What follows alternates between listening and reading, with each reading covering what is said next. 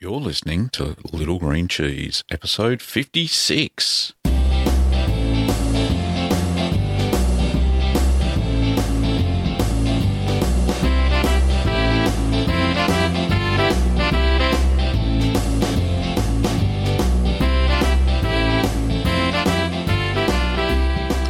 Well, welcome back, Curd Nerds. I'm Gavin Weber, and this podcast is where you can learn about cheese making at home. Well, I've been a busy boy in the kitchen this week. I made 2 cheeses over the weekend, and one was Asiago, which is it's an Italian Alpine cheese. In fact, it's hang on, let me just check my notes here. It's an Asiago Pepato, so it's actually got green peppercorns in it. And there's 2 types of Asiago apparently. One style is one that you can eat at 20 days or 21 days, so 3 weeks. And the other one, you leave it for about a year and you can grate it, very similar to Parmigiano Reggiano. They're all in the same sort of family, but yeah, it has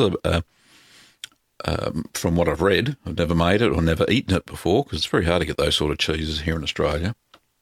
It is, it doesn't taste like Parmesan. It actually tastes a little bit like Emmental. How do I describe it? It's a nutty type flavour is what I'm trying to say. Anyway, and the other one is Piora, and the proper pronunciation for Piora is, let me just get it up here. Formaggio d'Alpe Piora. Yeah, that's how you say it. So it's cheese from Alpine, and it's called Piora. That's actually made in Switzerland, in the Italian-speaking part of Switzerland. So Piora is, it does have some tiny eyes, so we'll see how that one goes as well. But yeah, this one's going to take about 6 months to mature. So we'll have a taste test video on cheeseman.tv to see how that goes. Anyway, let's get to this week's email questions, which are taken from Ask the Cheese Man episode 5.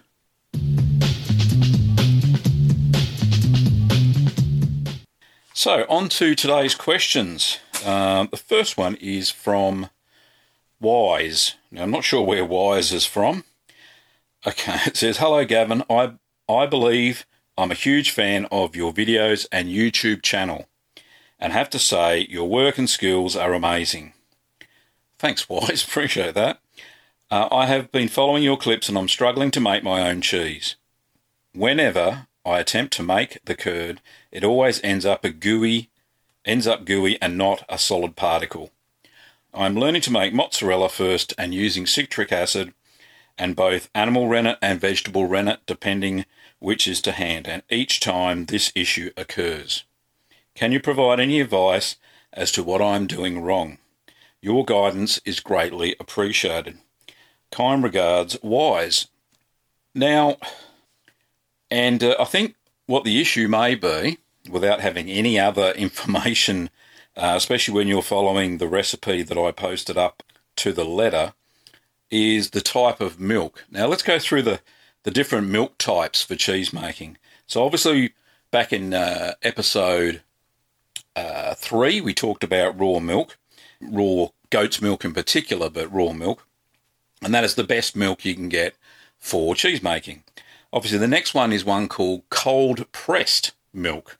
There's a new process here developed here in Australia where they actually put the milk under high pressure and it kills all the bacteria, all the bad bacteria in the milk.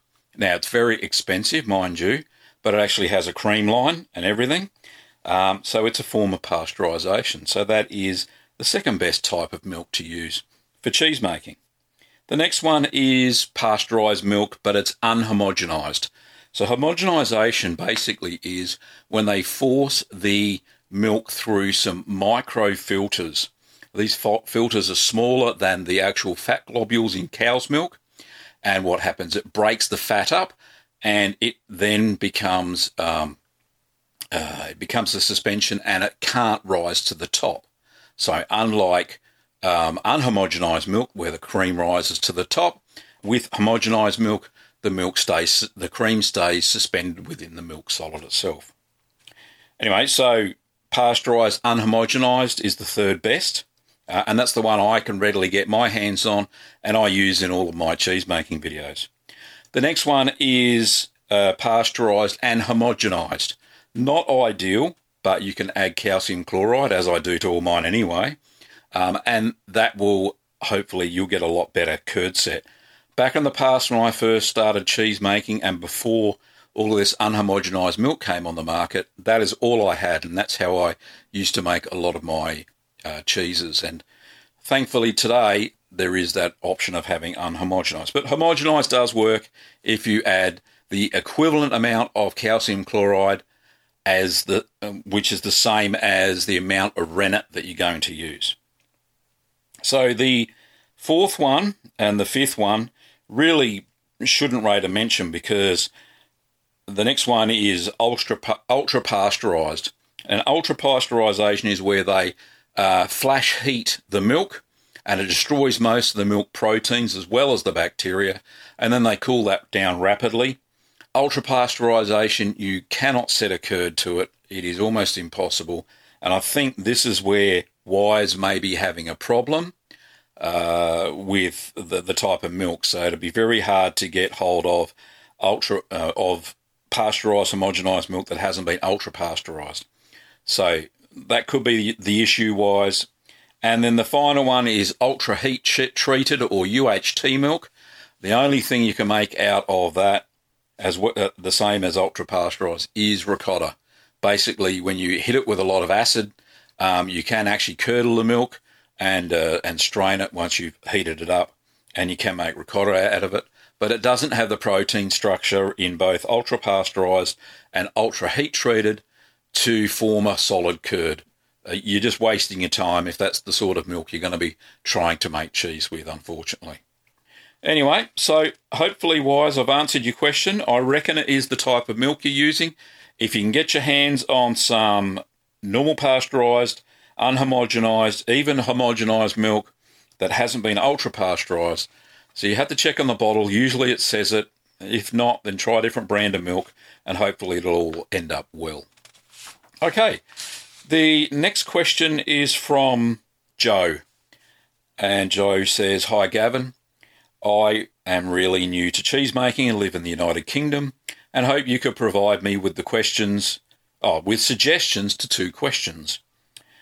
Can you recommend a semi-soft cheese to make, not really overly difficult, that has a bit of bite to it? So not bland, that I could make, and that in the future, when more practiced, I could start to add different flavours to." All right, we'll answer that one first, Joe. I reckon, because your neck of the woods, Caerphilly is the answer to all of your troubles, I think. Caerphilly cheese is a video tutorial on the channel. Just go and search for it. It's actually ready in 3 weeks. It has a cheddaring process in it, but it is heavily salted to form a solid rind really quickly, and it has probably a 1 centimetre thick rind. It's a natural rind, so you don't wax this cheese and you don't vacuum pack it. You let it create a natural rind. And basically the inside of the paste is not runny, it's solid and firm. Tastes great, but the rind is just amazing. So you can actually add things to Caerphilly as well, different herbs and spices to spice up that cheese. So the second question is, then also a softer cheese with some attitude, and where can I get the recipes? I am an extra strong mature cheddar fan myself, so I can understand why I am looking, so you can understand why I'm looking for some bite that is quick to produce. I would be grateful for if you could point me in the right direction. Best wishes, Joe. Thanks, Joe, anyway, for your question. So the second one, let me have a think about it. Soft cheese with some bite. I think the queso fresco cheese that I made, which only takes 6 hours to make and is ready to eat straight away, If you add chili to that, you'll definitely get a bite, but probably not in the same bite as a strong cheddar cheese. I would say, once again, Caerphilly aged to probably 2 months will give you a strong bite as well, whereas cheddar needs at least 6 months before they call it a mature cheese. Vintage cheddar is up to 2 years. Really, it is a bit hard because all good cheeses, or all hard cheeses, need time for the lactic bacteria to convert the lactose that's still in the cheese into lactic acid. And that's what gives you the sharp taste and the crumbly texture of those matured cheddars. So Caerphilly again, I think. You could even try the Derby and omit the sage and age that for 2 to 3 months. You'll get a quicker bang for your buck there as well. Also, there is a Leicester video that I have as well, which has a cheddaring process, and I think that's ready in 3 months as well, and that was quite sharp, if I remember rightly. So, Joe, there's some suggestions there for you. Hopefully, you'll find those videos. Just search within the channel and you shouldn't have too many problems at all.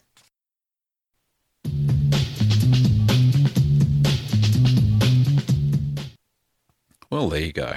If you want to see those sort of episodes, they're over on my YouTube channel, which is cheeseman.tv, so you can just pop over there.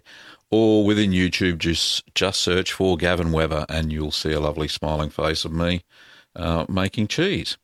Let's get stuck into some voicemail questions, and I've got a few here that we'll get into right now.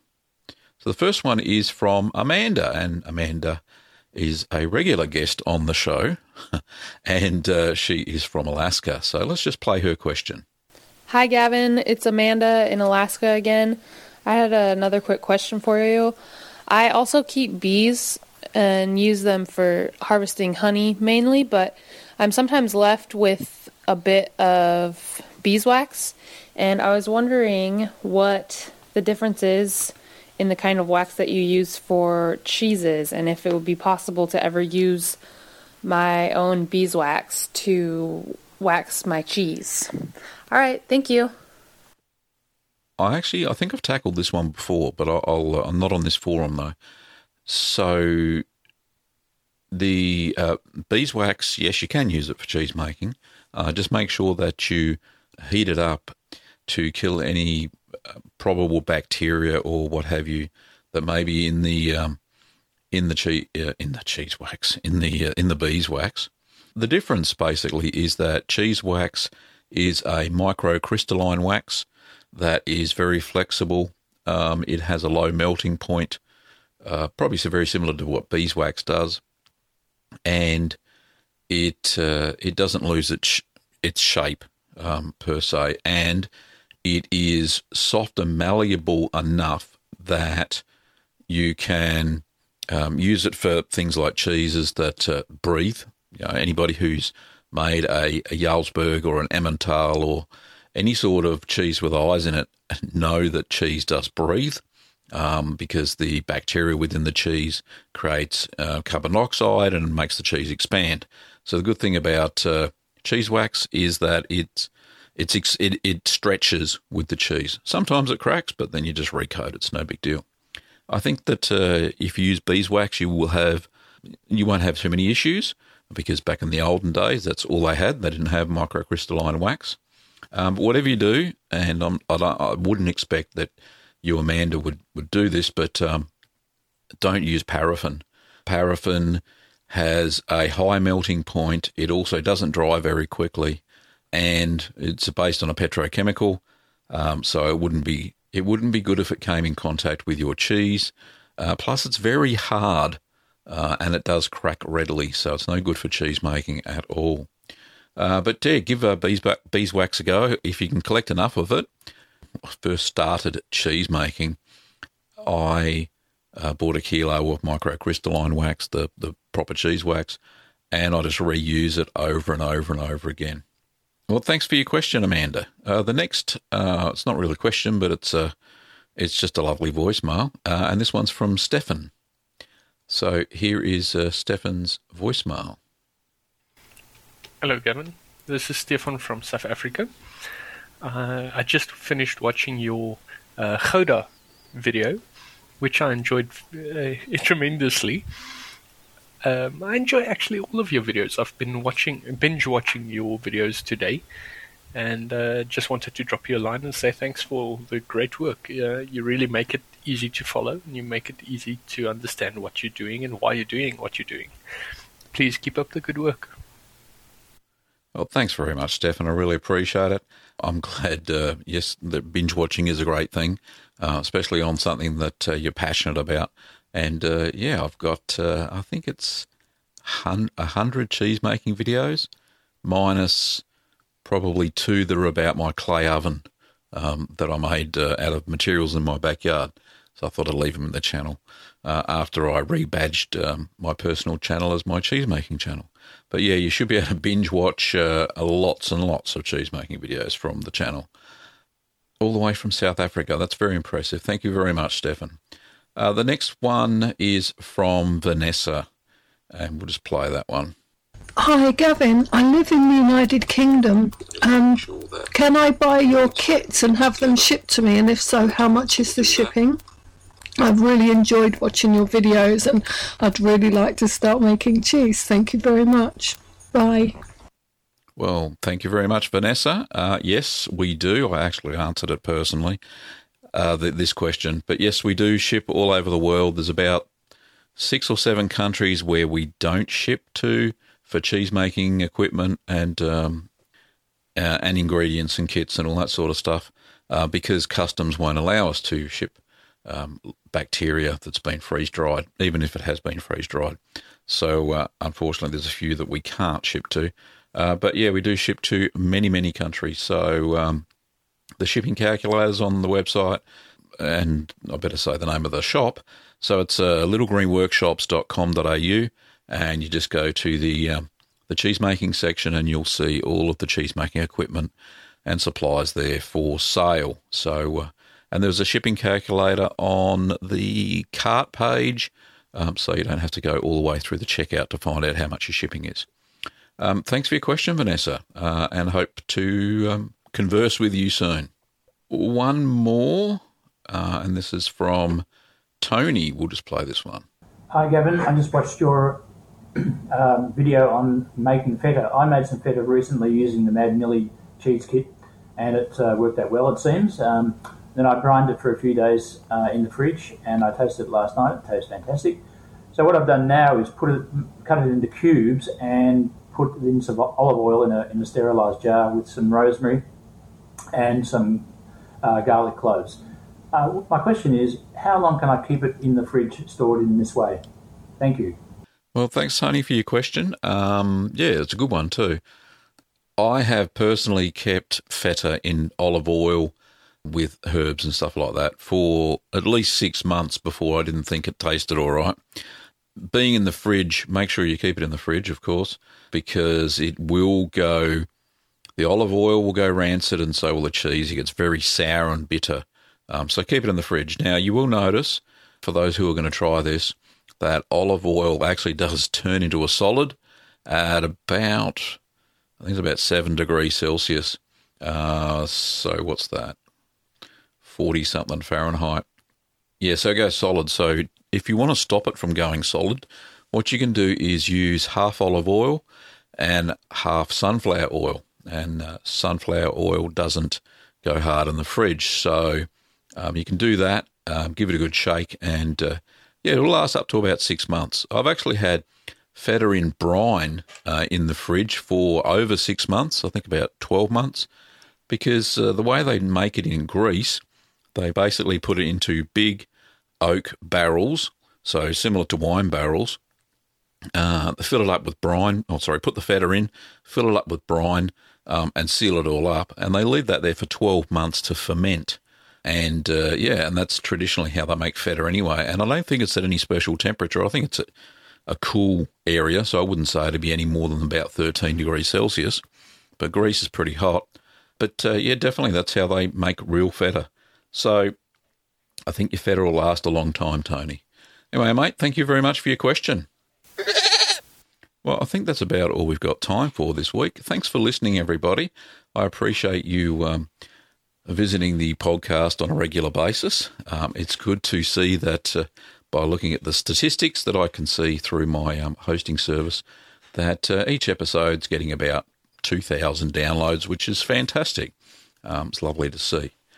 If you want to leave a question for the show in the voicemail section, don't forget you can pop over to littlegreencheese.com and you'll see a little sidebar on the right-hand side if you are using your desktop browser. If not, pop over to the Contact Us page and you'll see there will be a SpeakPipe widget where you can record your voicemail. And I don't necessarily reply to them, but I do play the vast majority of them on the show. So you don't hesitate to leave me a question. It may not get answered for a month or so, but if it's not pressing, then yeah, certainly answer it. But if I see that it needs to be answered, I'll answer it there and then through another means. But anyway, that's how you leave a question for the show. I'd appreciate if you had any burning questions, then don't hesitate. There's no dumb questions as far as cheese making goes, as far as I'm concerned. So that website again is littlegreencheese.com. And you can go to the Contact Us page, or there's a little widget on the right-hand side for those using a desktop browser. Now, don't forget that you can buy, if you wish, any of the kits, ingredients, or supplies from us. We have a little online shop. We also teach classes on a weekend, cheese-making classes, as well as some other things like soap making and candle making, trying to keep everything nice and green and natural. But you can pop over to littlegreenworkshops.com.au and go to the cheese section and you'll see all the goodies I've got there for sale. Anyway, I'll stop waffling on now.